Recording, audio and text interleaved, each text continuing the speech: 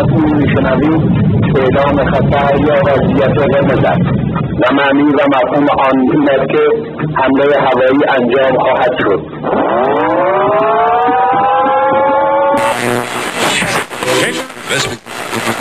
اینجا تهرانه، یعنی شهری که هرچی که توش میبینی باعث تحریکه.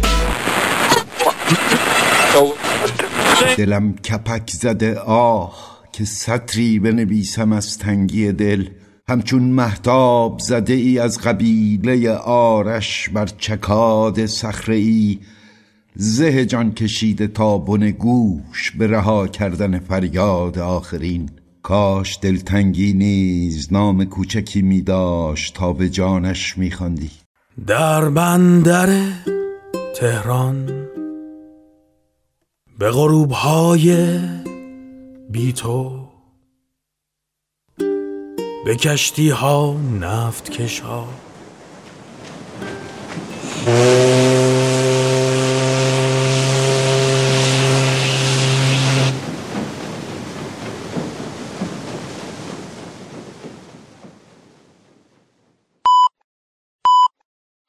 اینجا رادیو بندر تهران، قسمت 40، آرزو.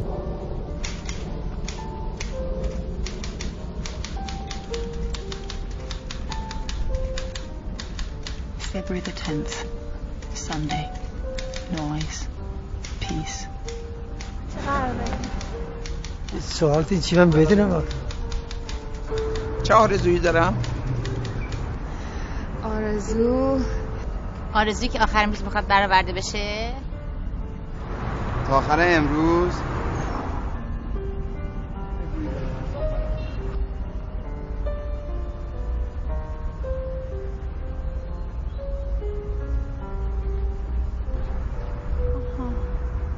سوال سختیه، چون آدمو میبره به خیلی مسائل مختلف. تا آخر امروز دوست دارم که هیچ دغدغه فکری نداشته باشم و ذهنم آرام باشه. فکر راحت. روز خوبی برام تموم بشه. خوب بگذره امروز. یه سعادت بشری. من فقط سلامتی بچه‌هام می‌خوام همیشه. هیچ آرزویی ندارم. هر چی خواستم خدا بهم داده، ناشکر نیستم. من که آخر خطم، چه فرق می‌کنه؟ تا آخرین لحظه رو پای خودم می‌ایستم. از ما که گذشته، بچه‌ها انشالله موفق باشن. آخر روز برم موتور بگیرم. امتحانای زبانم خوب بدم بتونم استاد زبان بشم. یه خبر خوش. خبر موافقت یه بنده خدایی. خبر موافقت پدر ایشون. شایدم برآورده نشه 100% نمیشه، ولی من دوست داشتم چند سال دیگه میرم خونه غذا گرم بخورم. دوست دخترمو ببینم. به خیر بگذره. این همه گرونی و تورم و اینا از بین بره. خیلی بد تموم نشه. آرزو میکنم یه ماشین ثبت نام کردم اونو بدم. آرزو میخوام برم ماشین مازداس کنم، یه سال و نیم خوابیده بود. چی گرفتاری حل شه. سلام. ارزونی پول. یه ذره پول. آرزو پول میکنم. اختلاف حسابی که دارم حل شه. من تو این پاساژ غذای خونگی میفروشم. آرزو میکنم امشب فروش خیلی خوبی داشته باشم. هیچ آرزویی ندارم که بعضی مملکت بیاد تو رو قلتک خوب بشه، مردم بتونه دو روز عمر زندگی کنه. آرزو میکنم که مملکتمون رو به صلح و سازش با تمام کشورهای جهان بگذارد. اوضاع مالی همه مردم یکم بهتر بشه. میتونم یه کار خوب پیدا کنم. خب من آرزو اینه که تورم بیاد پایین، قیمتا بیاد پایین. آخرین آرزویی که ما داریم مشکلمون حل شه با این وضعیت. آقا امام زمان ظهور کنه. کارامو میتونم پیدا کنم. پولامو بگیرم. نمیشه گفت. اینجا نباشم. فقط دلم بخواد که پسرم قدر مادرشو بدونه بیاد با مادرش آشتی کنه. همین. آرزوم یه لحظه مادرم ببینه. همین. دوست دارم مردم مهربون‌تر باشن. امروز هر کسی هر آرزویی داشت برسه. من همینطور. فردا تعطیل شه. ببخشید نمیخوام آرزو کنم. من آرزو ندارم. من چی بگم کارگر چی بگم؟ من چیزی نمیتونم بگم. باورتون میشه دیگه هیچ آرزویی ندارم. اصلا جایی برای آرزو کردن نذاشتن. مثلا از خدا میخوام، حالا دوست داره امروز، دوست نداره یه هفته دیگه، یه ماه دیگه، دوست دارم بمیرم از دست این دنیای بد. نمیدونم یه پرچم یه دنیای برای آخر امروز آرامش. آخر امروز آرامش داشته باشه. دوباره به دنیا میامدم. تا آخر امروز دوباره به دنیا میامدم. یه بار دیگه به دنیا. مرسی.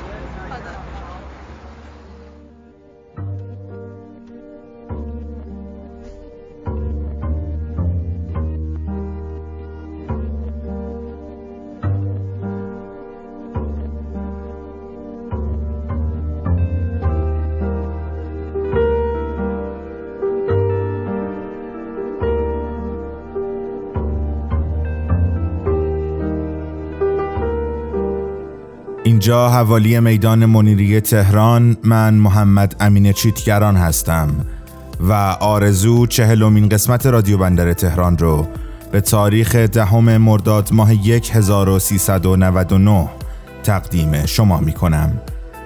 شما چه آرزویی دارید؟ سفر نمی روم دیگر تو را، ندارم آنقدر زمان، فقط رئیست که مانده پشت سر ببر، مراز خاطرت نرفت اگر، ای از من بی خبر. شب چرا می کشد مرا، تو نشستی کجای ماجرا، من چنان گریه می کنم که خدا بغل کند مگر مرا. عمر همه لحظه وداست و صدای پایت آخرین صداست. ای گریه های بعد از این، خاطرم نمانده شهر من کجاست. هر مجموعه‌ای با حمایت مخاطبینش سر پا میمونه و من این رو هر هفته برای شما تکرار میکنم و دلم میخواد بگم که ما گوشه چشمی به حمایت‌های شما داریم. لطفاً به 2 لینکی که همراه این پادکست منتشر میشه مراجعه کنید. لینک اول برای سایت هامی باش و برای مخاطبین داخل کشور، لینک دوم برای سایت پیپل و برای مخاطبین خارج از کشور. خدا سایه شما رو از سر ما کم نکنه. ممنونیم که همراه جدیدترین قسمت رادیو بندر تهران هستید. قبل از همه اینها آرزو کاری از علی مولوی رو شنیدید و آنچه که حالا میشنوید شب با صدای آرمان گرشاسبی است. و اما خانم ها آقایان خوش آمدید و سلام بر شما. من چنان گریه می کنم که خدا بغل کند مگر مرا. شب چرا می کشد مرا، تو نشستی کجای ماجرا، من چنان گریه می کنم که خدا بغل کند مگر مرا. عمر همه لحظه ودا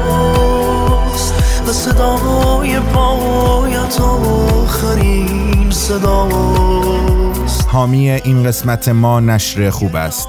نشر خوب به تازگی در حوزه کتاب‌های بزرگسال شروع به فعالیت کرده و آثار متعددی رو در ژانرهای مختلف داستان و ناداستان روانه بازار کتاب کرده است.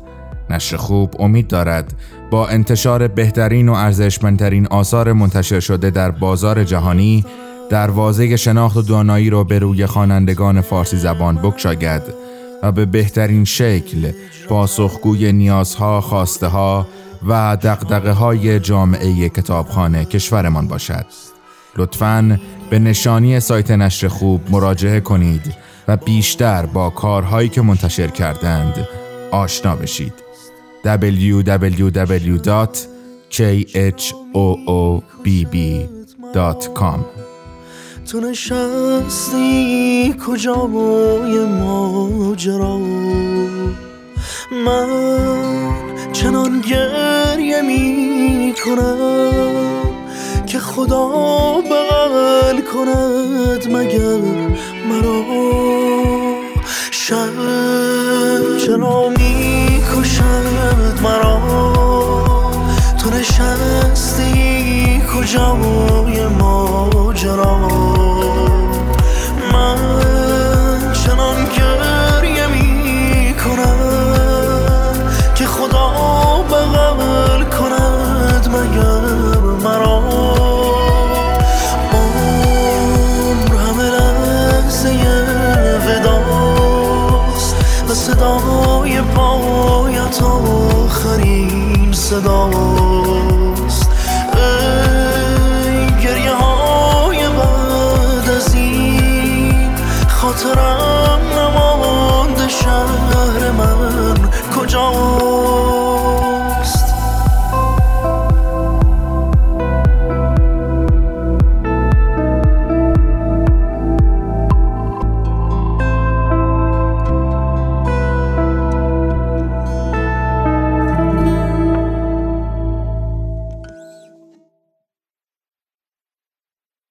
ملت سلام، من محمد امینم و دوست دارم بگم که خیلی آرزوها دارم.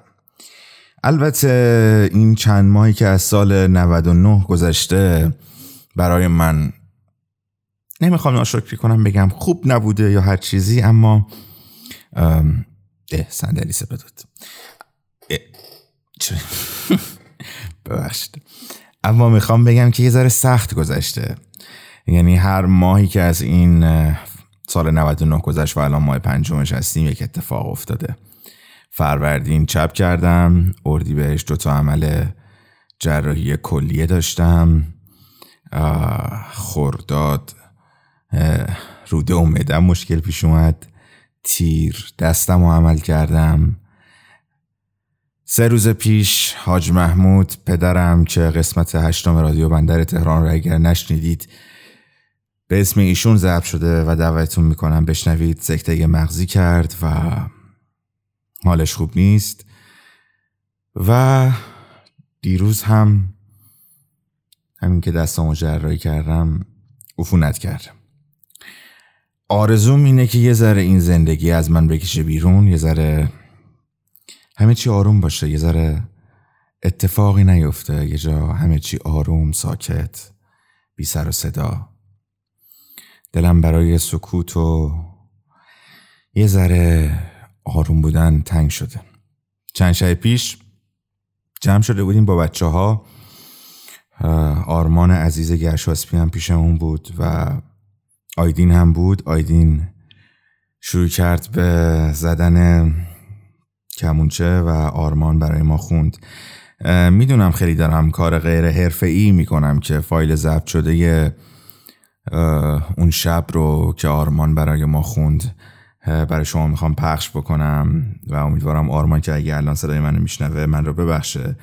بیشتر دارم به خاطر این پخش میکنم که حس و حالم توی اون 1-2 ساعتی که با بچه‌ها نشسته بودیم خیلی خوب بود. آرزوم اون حال خوب اون چند ساعته. و خواهشم اینه که شنوندگان عزیز لطفاً نرید این یه تیکه رو کات کنید بعد پخش کنید، اینا از این کارا نکنید دیگه، همینجا توی همین پادکست بشنوید و فقط به این عنوان بهش نگاه کنید که خواستم حال خوب رو باهاتون شیر بکنم. میدونم که آرمان هم ناراحت نمیشه و من رو هم میبخشه. آرمان گرشاسبی، خواننده گروه چارتار و اون چیزی که اون شب برای ما خوند، هندسه. هر گوشه‌ای از شور آواز من پیدا می شود قصیده تو، نور باورم پرواز تا به ناکجا تابیده شد به جام ز دیده تو،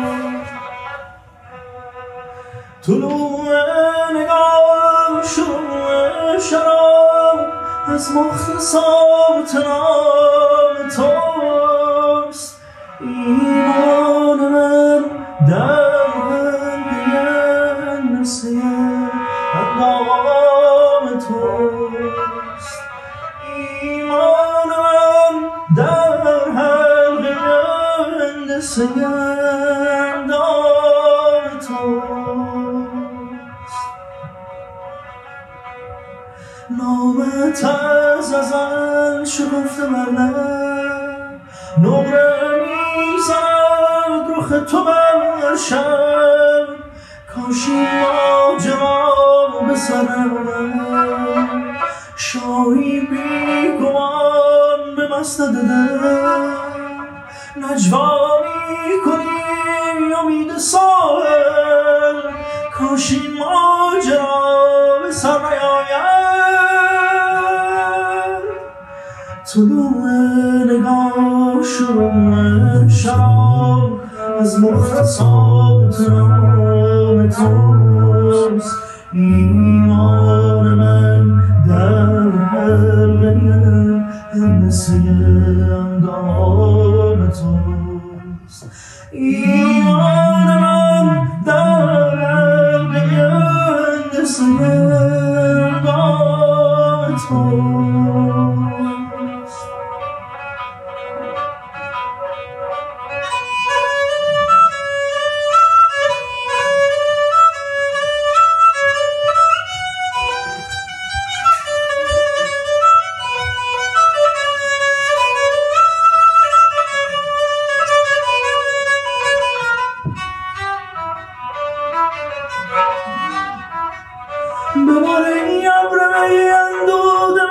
مستانم کن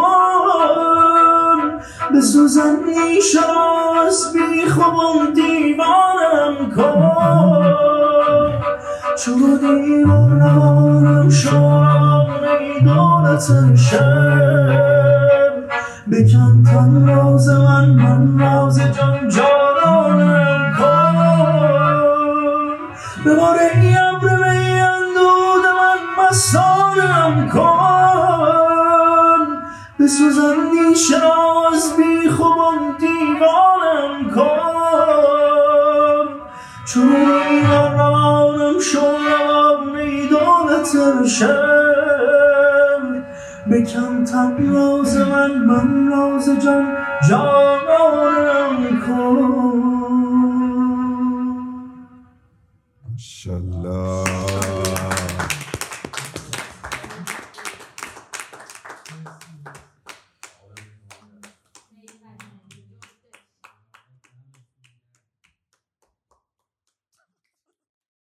اول اردیبهشت ماه بود. توی نیازمندی‌های همشهری توی یک باکس کوچک نوشته شده بود به سمت موفقیت یورش ببرید.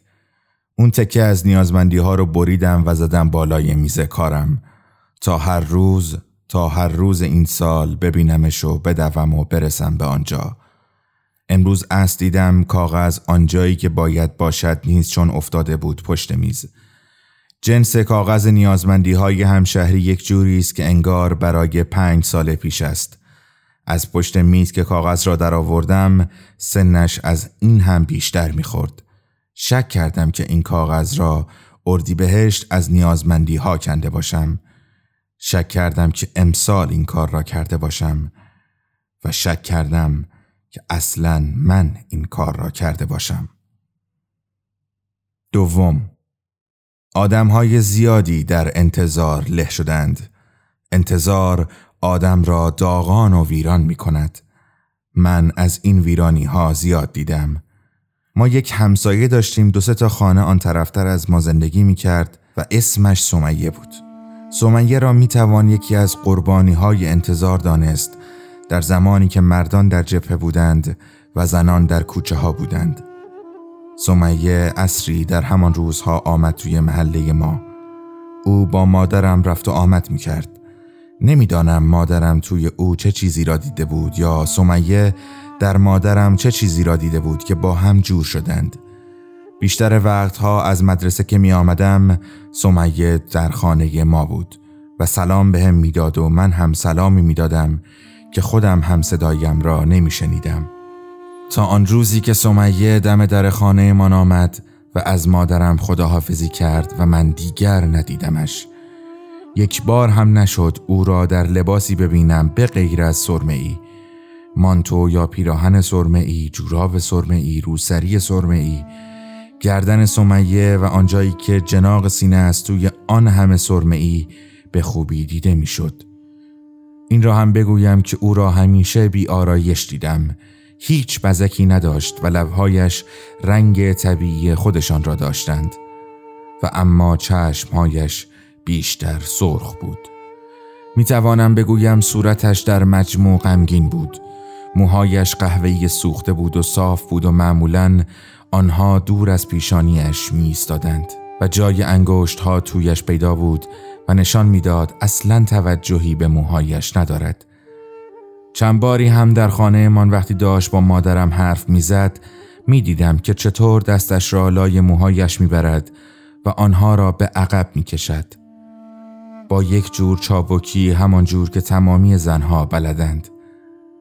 موهایش را به عقب می کشید و برایم معلوم نبود که چطور برخلاف همه قوانین علمی ثابت شده تا آن زمان موها آن پشت سرش جایشان ثابت می ماند. سمیه یک منتظر بود. منتظر شوهرش مسعود که جزء مجاهدین خلق بود و خیال می کرد مسعود توی زندان است در حالی که به او گفته بودند مسعود اعدام شده است. اما سمیه در باورش نبود و به مادرم گفته بود باور نمی کند و می گفت خانواده های دیگری هم بودند که بهشان گفتند شوهرتون، بچه‌تون کشته شده اما بعد از سالها از زندان آزاد شدند. سمیه می گفت قضیه مسعود هم اینجوریست و برای اثبات حرفش نامه ای را نشان میداد با دستخط مسعود که از زندان نوشته بود و اینکه به زودی مشکلش حل می شود. سند خوبی بود اما تنها یک اشکال داشت. نامه بدون تاریخ بود. وقتی سمیه را دیدم 3-4 سالی می شد که او بیشتر روزهای هفته را دنبال مسعود برای ملاقات و دیدنش و خبری از او گرفتن می رفته و می آمده. آن سالها توی بیشتر کوچه ها و خیابان ها مناسک جمعی برگزار می شد به این صورت که ریسه های چراغ را به تیرک های برق توی کوچه وصل می کردند و روشن می کردند و همسایه ها شیرینی پخش می کردند. در همان حین هم جنازه هایی آورده می شد.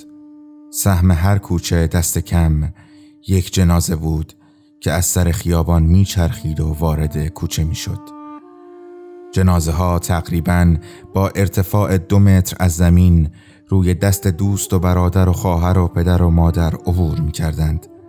مردم در این مناسک به هم لبخند می زدند و تبریک می گفتند و در حالی که انگار برای پایان دوره انتظار شاد بودند. گریه هم می کردند. سمیه هم در این مناسک شرکت می کرد اما توی جمع نمی آمد و به همان در پیش شده خانه‌اش تکیه می داد و نگاه می کرد. بعد مدتها گذشت تا اینکه سرانجام انتظار دست از سر سمیه برداشت. به او اطلاع دادند که مسعود را کجا دفن کردند. آن روز بی‌اعتباری آن نامه بی تاریخ هم بود، چون به سمیه گفتند این نامه را مسعود 1 سال قبل از اعدام نوشته و 1 سال بعد از اعدام به دست سمیه دادند. فکر میکنم مادرم دلداری دادن را خوب بلد است. او خیلی سمیه را دلداری داد. دلیلش هم فکر میکنم این بود که خود مادرم هم یکی از قربانی های انتظار بود.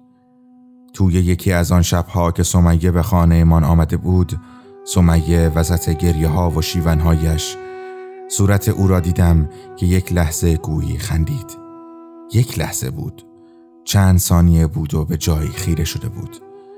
یک لحظه زود گذر توی بهشت خاطراتش مسعود را سیر کرد. پیش خودم فکر می‌کردم فکر آدمیزاد به چه سرعتی می‌تواند پرواز کند. انتظار قربانی‌هایش را انتخاب می‌کند. انتظار بارها قربانی‌هایش را می‌کشد و زنده می‌کند و باز می‌کشد. سوم، او آن طرف نشسته بود. توی مانیتور بود و این برای خیلی وقت پیش بود و توی یکی از همین ماها بود، چون یادم مانده که از روی بخاری کتری را برداشتم و برای خودم چای ریختم. با اینکه آن شب سرعت خیلی خوب بود، اما سکوتمان گرفته بود و حرفمان نمی آمد و در عذاب بودم. فکر می کنم او هم در عذاب بود. داشتیم همینطور که عذاب می کشیدیم خنده من گرفت. بی دلیل شروع کردیم به خندیدن و خیلی خندیدیم. بعد آن خنده آرام آرام تبدیل شد به گریه. نمیدانم آیا برای این لحظه اسمی انتخاب شده، اسمی دارد این گردش، این چرخش. دوتایی خیلی گریه کردیم آن شب، سخت و حسابی. خط چشمش ریخته بود روی صورتش و خیلی زشت شده بود و چشمانش قرمز. این چیزی بود که قبل از قطع شدن دیدم. چهارم، چند روز پیش به مادرم گفتم در جستجوی فرمول جدیدی برای خوشبختیم تا بتوانم آن چیزی را حفظ کنم که در حال از دست دادنش هستم. فکر می کنم با به دست آوردن این فرمول بتوانم به تمام آرزوهایم برسم، چون من میخواهم به تمام آرزوهایم برسم. من میدانم خواستن یک چیزی و نرسیدن به آن چه حسی دارد. این را هم میدانم هر سال که میگذرد کار از این هم وخیم‌تر میشود، اما باز هم میخواهم ادامه بدهم. بعضی موقعها اطمینان دارم دیگر وقتی برایم نمانده است، اما میخواهم باز هم ادامه بدهم. مثل آنجایی که بتمن، نه، بروس وین در آن زندان زیرزمینی در حبس است و او تلاش میکند و تلاش میکند و تلاش میکند تا از آن دیواره عظیم در آن ناکجا زندان رها شود. میآید زیر آن دیواره عظیم میستد که شبیه تونلی عمودی است و تهش نور است و روشنایی. و بعد در آن تلاش نهایی که آرام آرام تنه دیوار را در آغوش میگیرد و بالا میرود و به آن چیزی میرسد که در انجیل میخوانم، پاداشی عظیم. من میخواهم به تمام آرزوهایم برسم. پنجم، توی 8 نفرت انگیز جودی برمیگردد به دار و دستش میگوید کاری که ما اینجا میکنیم صبر کردنه. آن بیرون دشت را sararsar برف گرفته. پیش از بهار است. Yine seni sevmekten başka hiçbir şey yapmadım bugün. Eni konu çaldı telefonlarım, boş ver. Bakmadım bugün. Ne gazete okudum ne de bir haber derdi yasakladım bugün. Kaç öpücük olmuş inanamazsın, aşkı hesapladım bugün. Dün geceyle tam 3 ay bir gün. Dün geceyle tam 3 ay bir gün. Ben dünyanın en büyük aşığı olabilirim. Ben koynunda 100 sene 1000 sene durabilirim. Ben Leyla'yı, Mecnun'u, Ferhat'ı, Aslı'yı, Kerem'i bilmem ama Bağdat'ı 2 göz kapalı bulabilirim. Ben dünyanın en büyük aşığı olabilirim. Ben koynunda 100 sene 1000 sene durabilirim. Ben Leyla'yı, Mecnun'u, Ferhat'ı, Aslı'yı, Kerem'i bilmem ama Bağdat'ı iki gözüm kapalı bulabilirim. یادداشتی برای شما خواندم با عنوان نیازمندی ها از علی بزرگیان و آنچه که حالا میشنوید. بغداد از آیلا چلیک.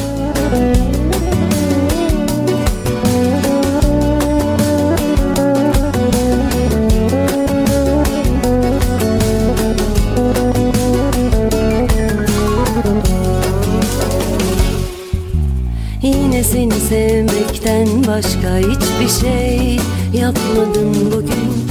En iyi konu çaldı telefonlarım, boşver bakmadım bugün. Ne gazete okudum ne de bir haber derdi yasakladım bugün. Kaç öpücük olmuş inanamazsın, aşkın hesapladım bugün. Dün geceyle tam 3 ay bir gün. Dün geceyle tam 3 ay bir gün. Ben dünyanın en büyük aşığı olabilirim. Ben koynunda 100 sene 1000 sene durabilirim. Ben Leyla'yı, Mecnun'u, Ferhat'ı, Aslı'yı, Kerem'i bilmem ama Bağdat'ı iki gözüm kapalı bulabilirim. Ben dünyanın en büyük aşığı olabilirim. Ben koynunda 100 sene 1000 sene durabilirim. Ben Leyla'yı, Mecnun'u, Ferhat'ı, Aslı'yı, Kerem'i bilmem ama Bağdat'ı iki gözüm kapalı bulabilirim. Bağdat'ı iki gözüm kapalı bulabilirim. Bağdat'ı iki gözüm kapalı bulabilirim.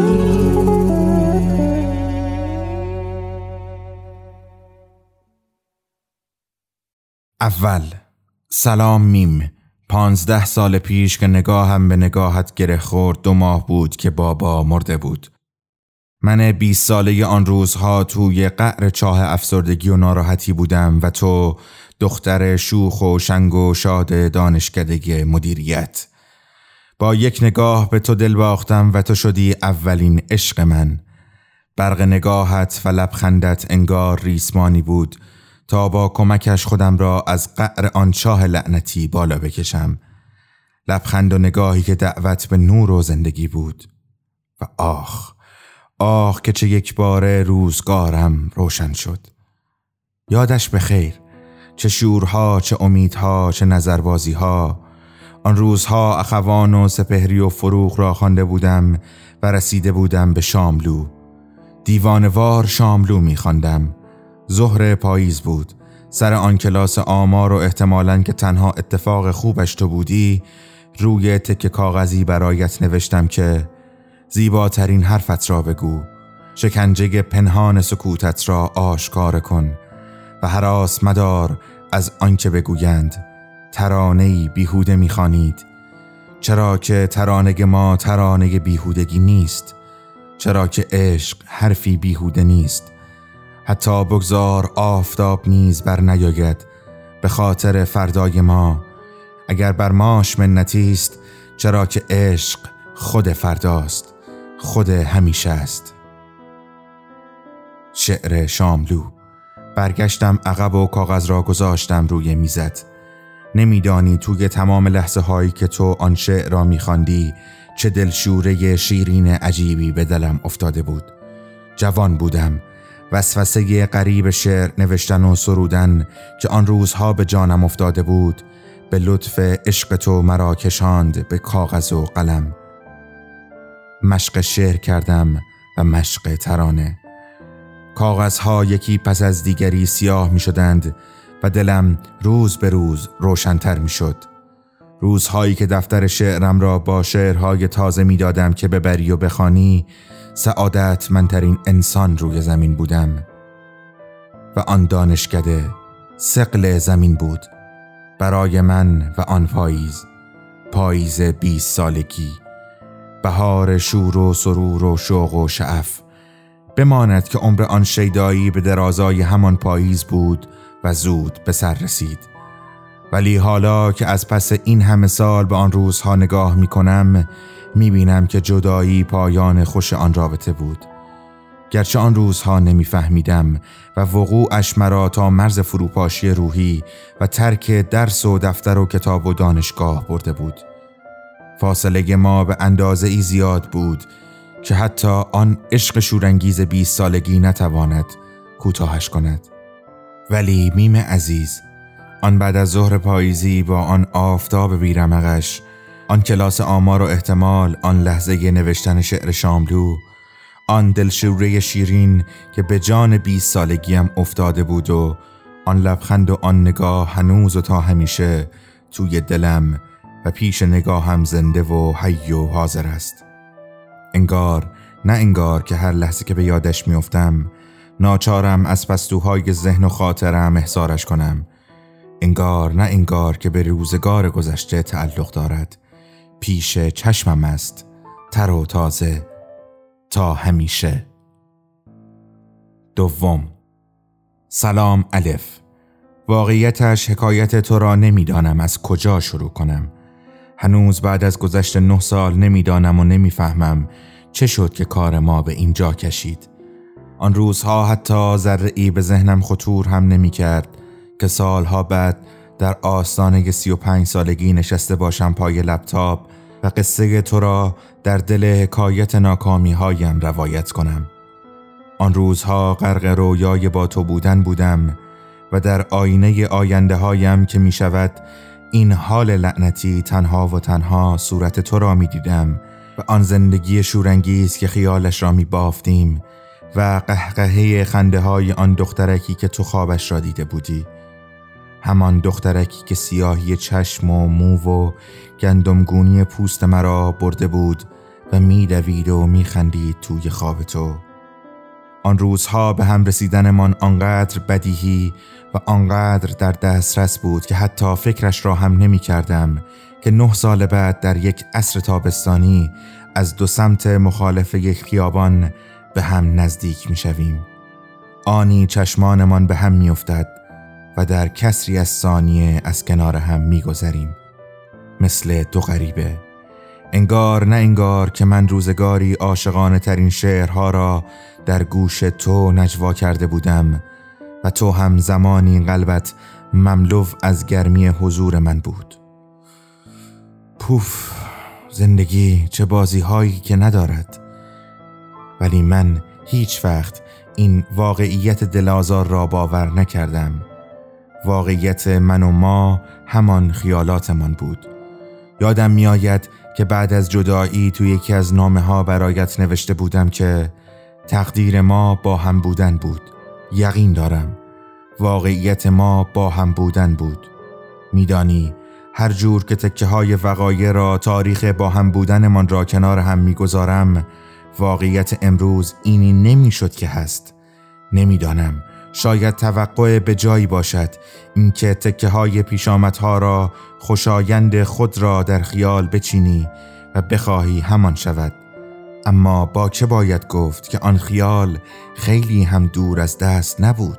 آرزوی دور و درازی نبود. رویایی بود اما رویا نبود. به خاطر همین است که گاهی فکر می کنم آن خیال آمده بود که در واقعیت حادث شود. اصلاً باید می شد، اما نه ابر و باد و مه و خورشید و فلک، نه تقدیر و سرنوشت که دست دیگری در کار شد تا نشود. دست که بود و از کجا نمیدانم، اما یقین دارم که دست تقدیر نبود. تقدیر خود آن خیال خوب بود و این که هست. این که هست نمیدانم چیست، اما واقعیت نیست. واقعیت ما با هم بودن بود. حالا تو رفته ای و واقعیت حدوثش را به امر مجهولی باخته است و ما نیز عشقمان را باخته ایم، عشق بزرگمان را. چرا؟ نمیدانم. این چرا هم علاوه همه آن چراهای بی پاسخ پیشین. الف عزیز، راستی چه شد؟ چه شد که کار ما به اینجا کشید؟ میدانی خیالم راحت تر بود که اگر حداقل یکی از ما پاسخ آن چراها را میدانست، ولی این اطمینان که هیچ کدام، مطلقاً هیچ کدام از ما پاسخ آن چراها را نمیدانیم سخت آزرده‌ام می‌کند. سرشارم می‌کند از حسرت و افسوسی بی پایان. بگذریم. حکایتمان را اگر بخواهم شرح دهم می شود مثنوی 70 من کاغذ. قصه حدود 7 سال زندگیم با تو، با حضور و بی حضورت است. بله، من بی حضور تو هم با تو زندگی کردم، چیزی که تو هیچ وقت باورش نکردی. یادت هست وقتی که برگشته بودی شبی توی یکی از بگو مگوهایمان گفتم که نمیدانی در نبودنت چه رنجهایی کشیدم و تو با تعجب گفتی که چی؟ چه رنجی؟ درست را تمام کردی، رفتی خدمت و آمدی و مشغول به کار شدی. قضیه برای تو به همین راحتی بود، چون که هیچ وقت ندانستی در نبودت بر من چه گذشت. ندانستی و نفهمیدی وفادار بودن به عهدی که از هم گسسته چه حالی دارد. البته چیزهایی را هم میدانستی، مثلا میدانستی که هیچ کسی قدر من تو را دوست ندارد. برای همین هم که وقتی خودت را از ته آن رابطه که تباه شده با نمیدانم کی لهیده و خسته و افسرده بیرون کشیدی، به من برگشتی. آن عصر فروردینی که بعد از 2 سال دوباره دیدمت پیروزی بزرگ من بود. نه به این خاطر که فهمیده بودی دوست داشتن من چه کیفیتی داشته و برگشته بودی، نه، به خاطر اینکه توانستم همه مهر و علاقه‌ای که به عزیزترین کسم به تو داشتم را به کناری بگذارم و بیایم در آن باغ دلگشا روبرویت بنشینم، ساعتی گپ بزنیم و بگوییم و بخندیم و بعد به خانه برگردم. همین. انگار که دیدن یک دوست قدیمی بعد از سالها بی آنکه اثری از آن همه عشق و اشتیاق و دلتنگی در نگاه و در صدا و در کلامم پیدا شود. بگذریم که عاقبت حضور دوباره تو و آن عشق زورشان به نخواستن من چربید و از تو چه پنهان، من هم اگرچه امیدی نداشتم، اما برای اینکه این حادثه حسرت فرداهایم نشود، که اگر فرصت داده بودی شاید آن عشق دوباره پا می گرفت، به تو برگشتم. آن عشق اما دوباره پا نگرفت. زمان گذشت و نشان داد که دیگر هیچ چیز مثل گذشته نخواهد شد. دیگر من آن جوان 25 ساله نبودم که در آستانه عشق ایستاده باشم و حضورت را به شعر بکشم. تو دیگر آن دختر 20 ساله پرشور و عاشق و رویا پرداز نبودی که دلم به عشقش و بودنش گرم باشد و دیگر به قول قیصر از ما گذشته بود که کاری کنیم، کاری که دیگران نتوانند. نتوانستیم.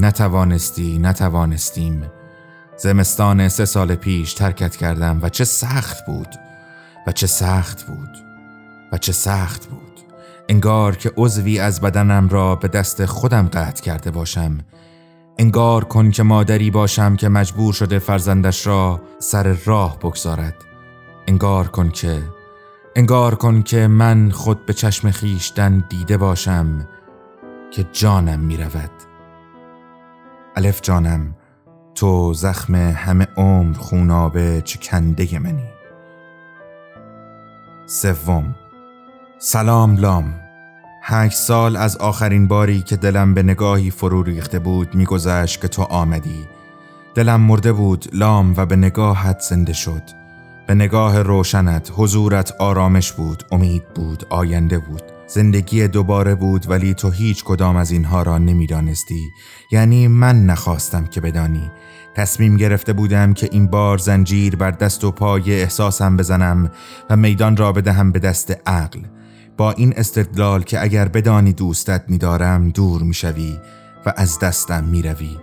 ولی مگر نرفتی؟ رفتی و حسرت این نگفتنها داغی شد ابدی بر دل و جانم.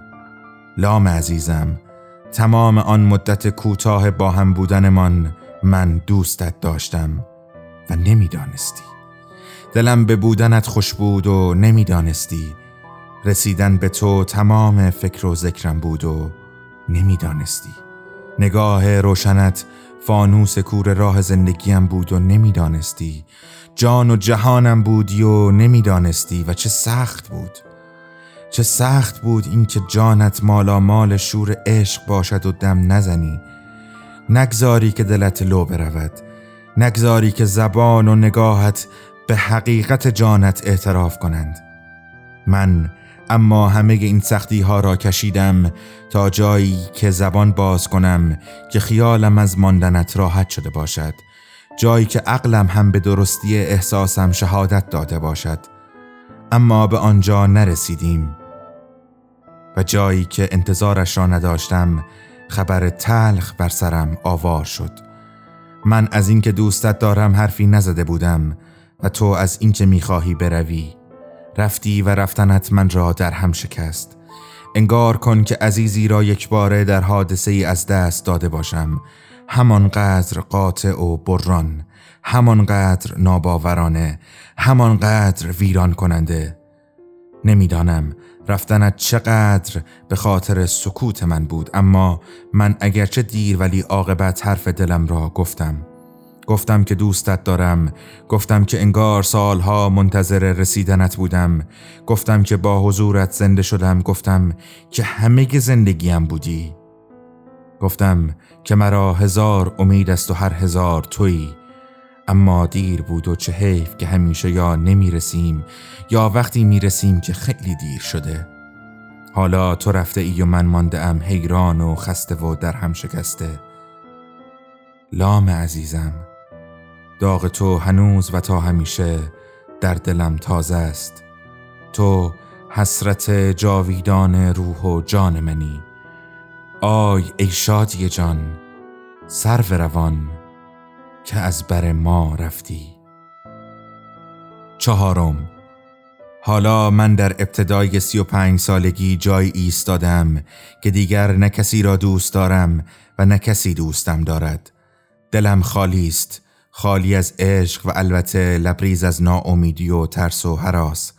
ترس و هراس از آینده ای نامعلوم و حالی خراب و البته یک کابوسی که وقوعش هر روز و هر ساعت و هر لحظه به من نزدیکتر می شود. کابوسی که شاملوی عزیز سالها پیش این گونه تصویرش کرده بود. پیمانه ها به 40 رسید و از آن برگذشت. افسانه های سرگردانیت ای قلب در به در به پایان خیش نزدیک می شوند. تمام. سلام عزیزم، من آدم خوبی نیستم. من کسی که تو فکر میکنی نیستم. قهرمان نیستم، فداکار نیستم، به فکر تنهایی و غمهای جهان نیستم. من رویاهای شبانت نیستم، هیچ درخور زیباییت نیستم. راستگو نیستم، درستکار نیستم، چاره ای نیست، هیچ کس نیستم. نه از پیشم نرو، از پیشم نرو، از پیشم نرو، از پیشم نرو. من مثل معماران بزرگ جهان خانه های زیبا برایت نمی سازم. مثل عشاق در فیلم و رمان نبرد عاشقانه ای نمی سازم. من شعرهای عاشقانه ندارم در جیب، اما حرفایم با تو کم نیست. بگذار برایتان کسی باشم که فریاد میزند هیچ کس نیست. نه از پیشم نرو، از پیشم نرو، از پیشم نرو، از پیشم نرو. یادداشتی برای شما خواندم با عنوان به میم الف و لام در آستانه 35 سالگی از وبلاگ بعد از همه چیز و آنچه که حالا میشنوید. از پیشم نرو، از گروه بمرانی.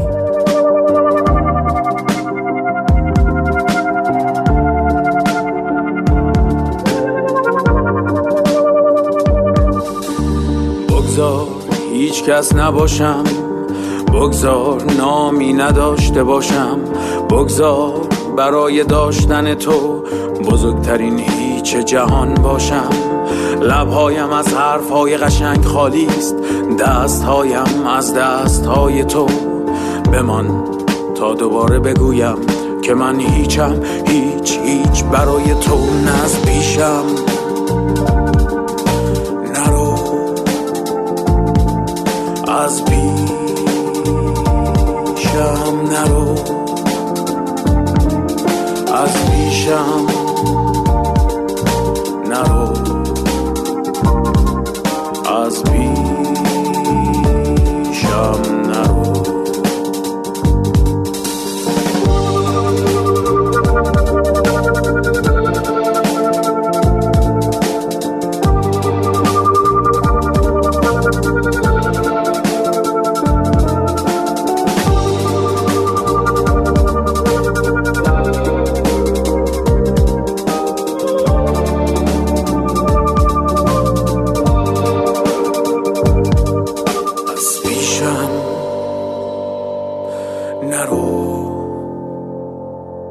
از پیشم نرو، از پیشم نرو، از پیشم نرو، از پیشم نرو، از پیشم نرو، از پیشم نرو، از پیشم.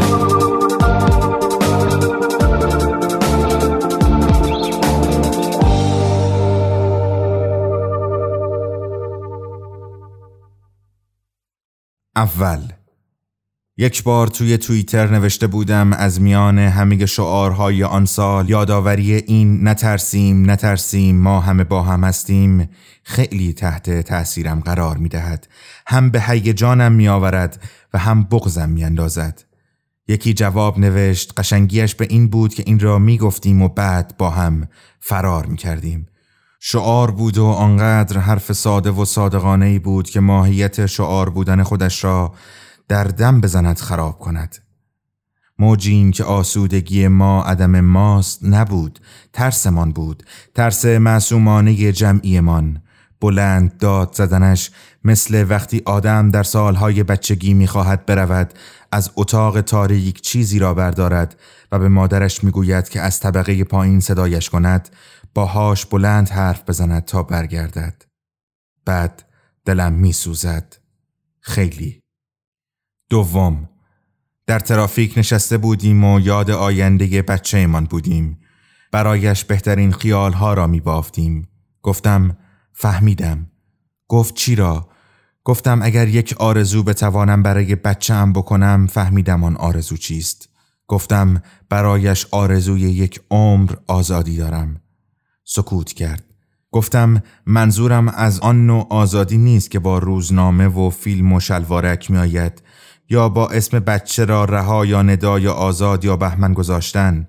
منظورم آن نوع آزادی است که لزوما ربطی به زندگی کردن در شهری آزاد یا دنیایی مترقی تر ندارد. آزادی که توی قلب آدم است و با تو همه جا می آید. شاید احساس آزادی آن چیزی است که می گویم. اینکه تو بدانی مال خودت و دل خودت هستی، بدهکار به کسی و طلبی هم نداری آنطور، و تمام زوایای پنهان و پیدای محیط اطراف تو را در بند حقی که نگرفتی، حرفی که نگفته ماند، کاری که رها شد، فرصتی که از دست رفت، یا آنها که بی خود و بی جهت باختیشان نگندازد. سوم، از این نظر من هم مثل بقیه تکلیف ناروشنی با دنیای پس از خرداد 88 دارم. بحران زدگی یا همان تروما قاعدتاً باید همین باشد. یک وقتهایی خشم و کینه جلوی چشم آدم را میگیرد. یک وقتهایی آدم می نشیند مستعسل برای خودش گریه می کند. یک وقتهایی هم آدم چیزی شبیه نشگی جای خالی یک انرژی تخلیه شده را حس می کند. هیچ کدام از اینها به خاطر رئیس جمهور شدن احمقی که فقط زر زدن می دانست و هرگز کار این نشد نبود. به خاطر این بود شاید که دنیا آنطور که می شناختیم و یادش گرفته بودیم از دست رفت و باید آن را از نو می آموختیم، بی این که این بمب شیمیایی همه کس کش چیزی باقی گذاشته باشد که حواس آدم را از چیزهایی که بود و دیگر نیست ذره‌ای پرت کند، که آدم دقمرگ نشود در این نوسازی اجباری. دلتنگیش بخش سختش بود و هست، خواهد ماند احساسش شاید برای همیشه. 4. اما معدود خاطرات من از احساس آزادی همراه است با تلخ در این لحظه های مربوط به آن روزها. آن سرکوب، تکلیف ناروشنیش همینجاست. بارهای زیادی در زندگیم نبوده که لمس یک واقعه، فهمیدنش، درک کردنش، تجربه اینقدر شدید و کامل بوده باشد که قلبم انقدر پر باشد از دانستن چیزی، حسی که آنچه میبینم قابل قیاس با هیچ چیز قبل از خودش و بعد از خودش نباشد. کدام سیزن سریال لاس بود که آخرش اینها برای اولین بار از جزیره میرفتند؟ 6 تایی. مثلا نجات پیدا میکردند. یک سکانسی بود در آخرین اپیزود که مدتها بعد جک با ریش در آمده و الکلی و داغون به زور دختره را میکشاند نصف شب سر قرار و زبانش میچرخید و نمیچرخید و آخر میگفت بیا برگردیم. دختره میگفت روانی شده ای؟ پسره گریهش میگرفت برگردیم. فقط من و تو آن جزیره را دیدیم و ما الان اینجا تنها و غریب و نفهمیده مانده ایم. برگردیم. من ادامه سریال را دیگر ندیدم چون این سکانس در حد آنچه من لازم داشتم داستان را برایم به پایان برد. یک دوستم گم و گور و دیوانه شد بعد از شمارش آرا که نمیدانستند چرا ریختند کتکشان میزنند هنوز هیچی نشده. یک دوستم دست بر قضا تغییرات ایدئولوژیک کرد و رفت و ازدواج کرد با یک سیاسی معروف و توضیح داد زندگی جدیدش ایجاب میکند خداحافظی کند ازمان.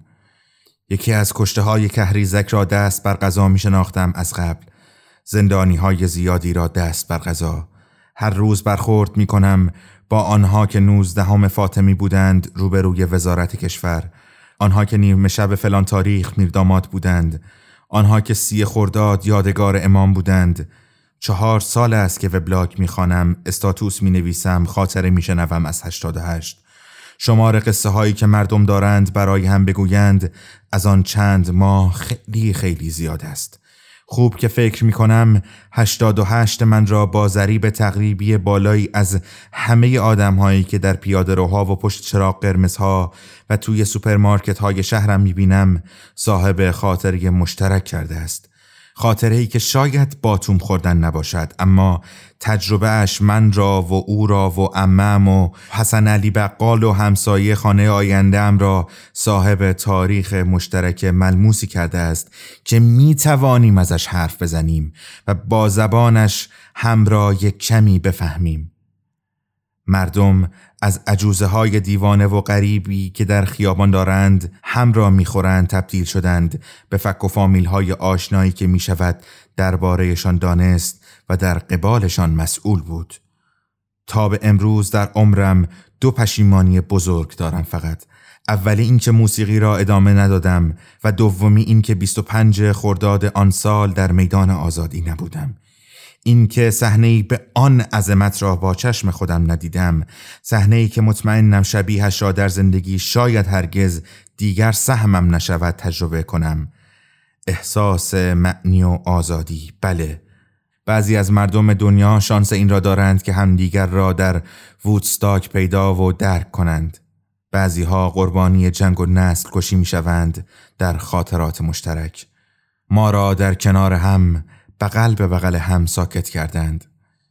کار غم‌انگیزی است که با این همه آدم بکنی، تجربه با هم ترسیدن، اما از لحظه‌های تیره و تار و بی‌معنی بسیاری در زندگی بزرگتر و با ارزشتر بود. 5. احمدی بای بای. برایم امروز تلخ اما سبک کننده است این شعار دیگر آن سال. خدا حافظ و گودلاک، که نمیدانم چه بلایی از حالا به بعد سرت می آید با گندهایی که بالا آوردی کلن. اما آنچه کمتر از همه، آخر از همه به یاد خواهد ماند از این سالها خودت هستی و کوچک بودن غم‌انگیزت. تو آه منی، اشتباه منی، چگونه هنوز از تو میگویم. تو هم سفر نیم راه منی، چگونه هنوز از تو میگویم. پناه منی، تکیگاه منی، که زمزمت مانده در گوشم. گناه منی، بی گناه منی، که بار غمت مانده بر دوشم. بهانه من، بغض خانه من، گرفته دلم گریه میخواهم. خیال خوش عاشقانه من، همیشه تویی آخرین راهم. بهانه من، بغض خانه من، گرفته دلم گریه میخواهم. خیال خوش عاشقانه من، همیشه تویی آخرین راهم. یادداشتی برای شما خواندم با عنوان درآمدی ناقص بر آنچه حس کردیم، یا سفره دل در یک روز سخت، از وبلاگ نیمکاسه و آنچه که حالا میشنوید. خیال خوش با صدای علیرضا قربانی. همراه قسمت 40 رادیو بندر تهران هستید که با حمایت نشر خوب منتشر می شود. تو میبریم رو به خاموشی، غریبه ترین عاشق تو هم، که میکشدم این فراموشی.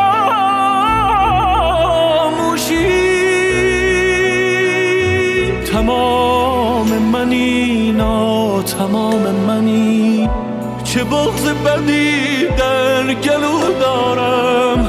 بیا و بگو فکر حال منی، ببین که هنوز آرزو دارم.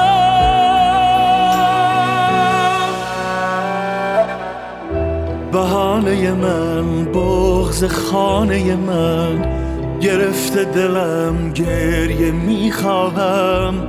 خیال خوش عاشقانه من، همیشه تویی آخرین راهم. بهانه من، بغض خانه من، گرفته دلم گریه میخواهم. خیال خوش عاشقانه من، همیشه تویی آخرین راهم.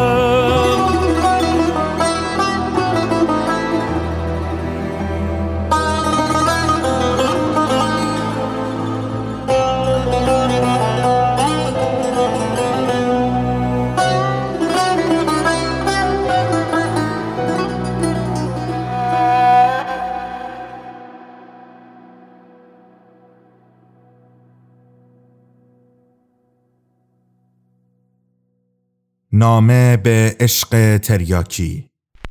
40.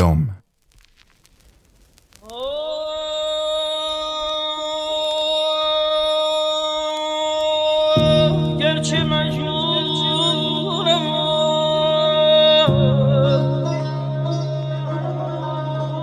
صحرای جنون جای من است. لیک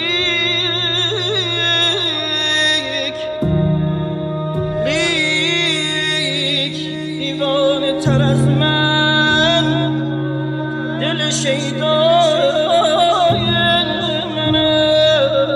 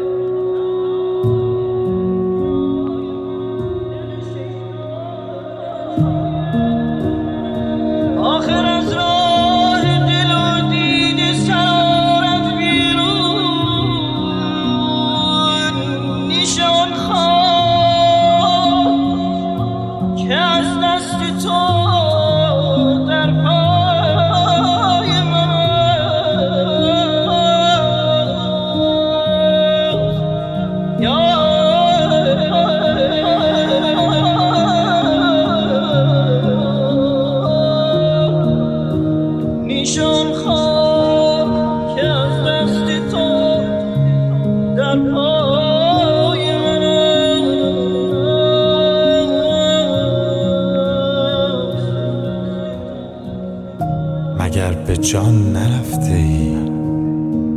مگر یک بار نرفته ای؟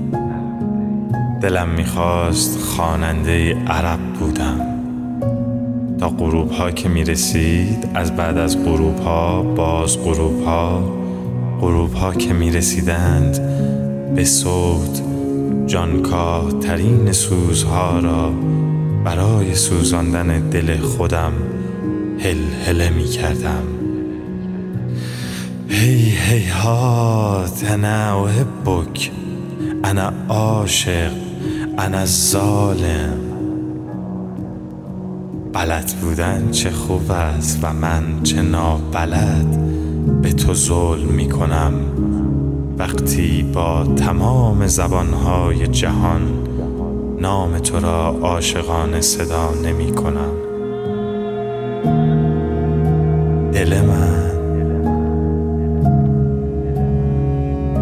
دل من، دل من. این جواب هر سر برگرداندن تو بود، ابتدای جواب هر حرف، هر پلک پریدن.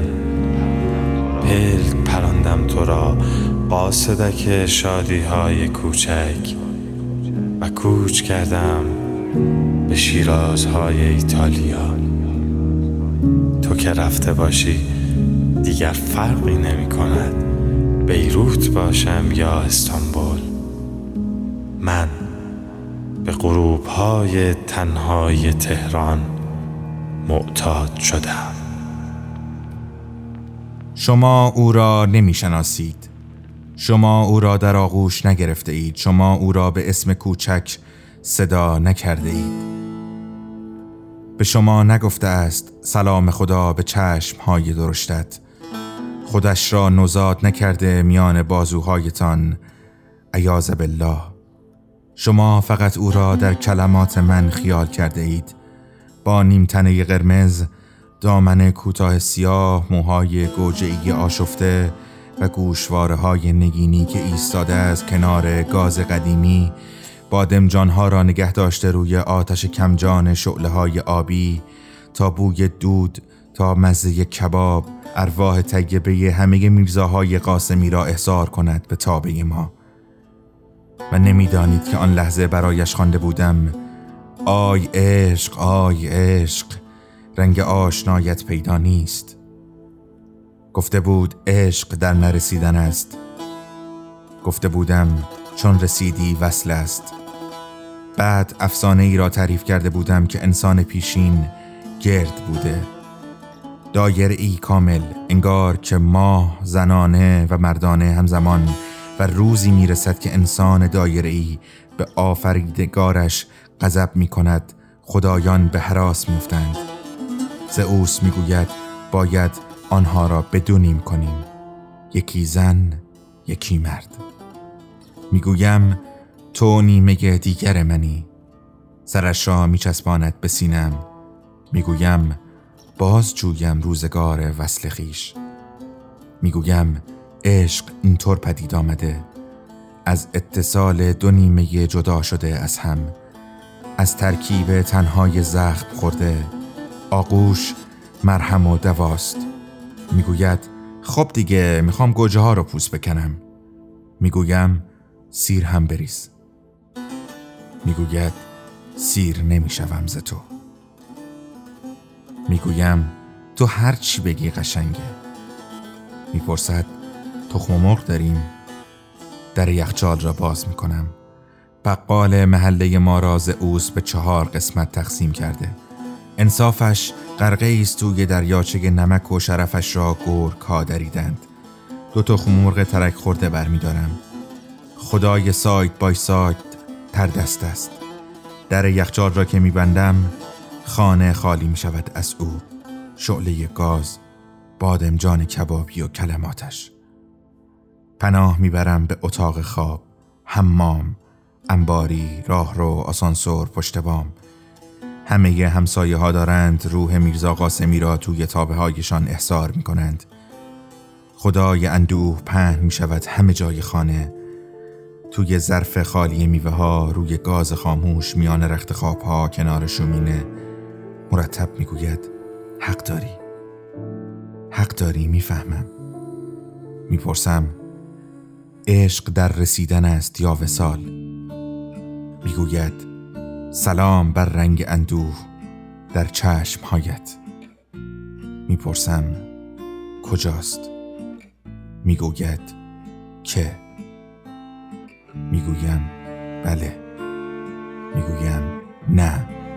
میگویم نمیدانم. میگویم شما او را نمیشناسید. شما او را در آغوش نگرفتید. ببرد از من قرار و طاقتش،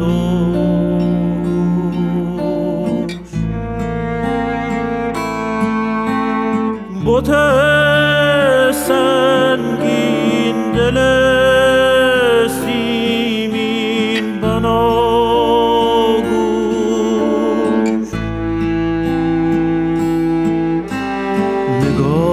نگاری چابکی شنگی کلاه دار، ظریفی مهوشی ترکی قباب.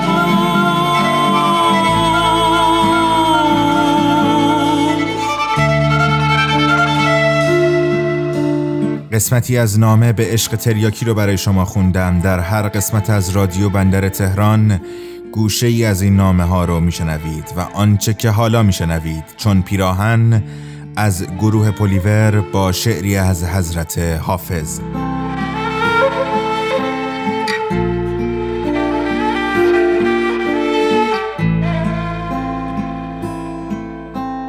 دلو دینم ببردم،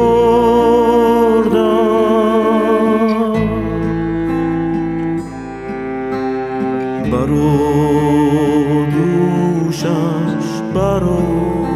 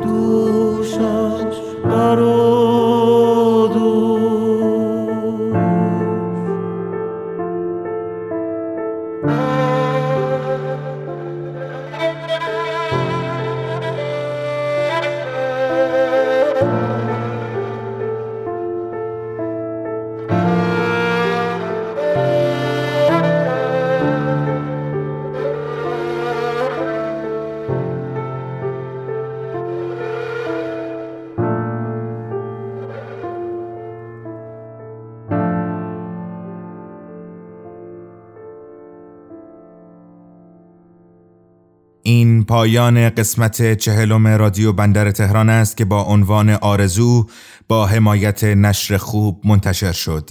رادیو بندر تهران رو میتونید از طریق تمام پادگیرها بشنوید. این قسمت رو با چند روز تأخیر در کانال تلگرام قرار خواهیم داد. در اینستاگرام و توییتر هم هستیم و میتونید نظرات خودتون رو همراه با هشتگ رادیو بندر تهران به ما برسونید.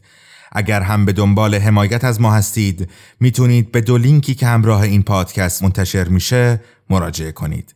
ممنونم از دنیا قنواتی زاده، مدیر هنری ما. در ادامه کاش من جای تو بودم از آیدا خلیلی رو میشنوید. قسمت بعدی ما 24 مرداد ماه منتشر خواهد شد. و در نهایت خانم ها آقایان، من محمد امین چیتگران، اینجا رادیو بندر تهران، 10 مرداد ماه 1399. ارادتمند، وقت شما بخیر. ای که دنیایش تو هستی، قلب پر مهرم شکستی، آمدی جایم گرفتی، در کنار او نشستی.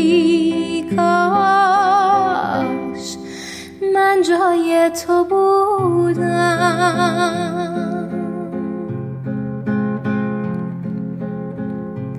قصه میگوید برایم از امید و آرزوها،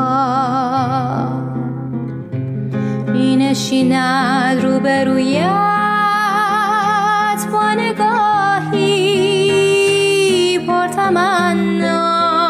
کاش من جای تو بودم.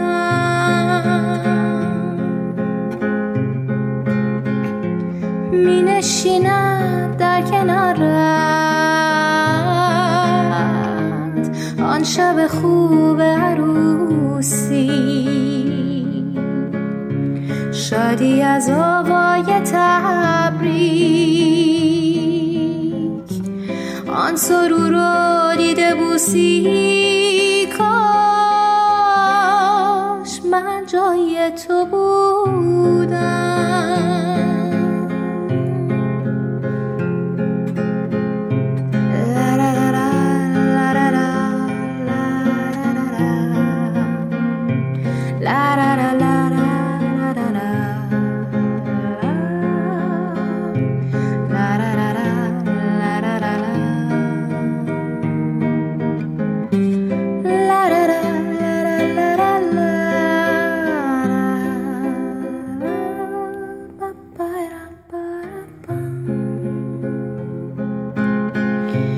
در رقیق دیدگانت می نشیند نقش فردا، می رود از شهر قلبت تک سواره درد و غم ها. کاش من جای تو بودم. کاش من جای تو بودم.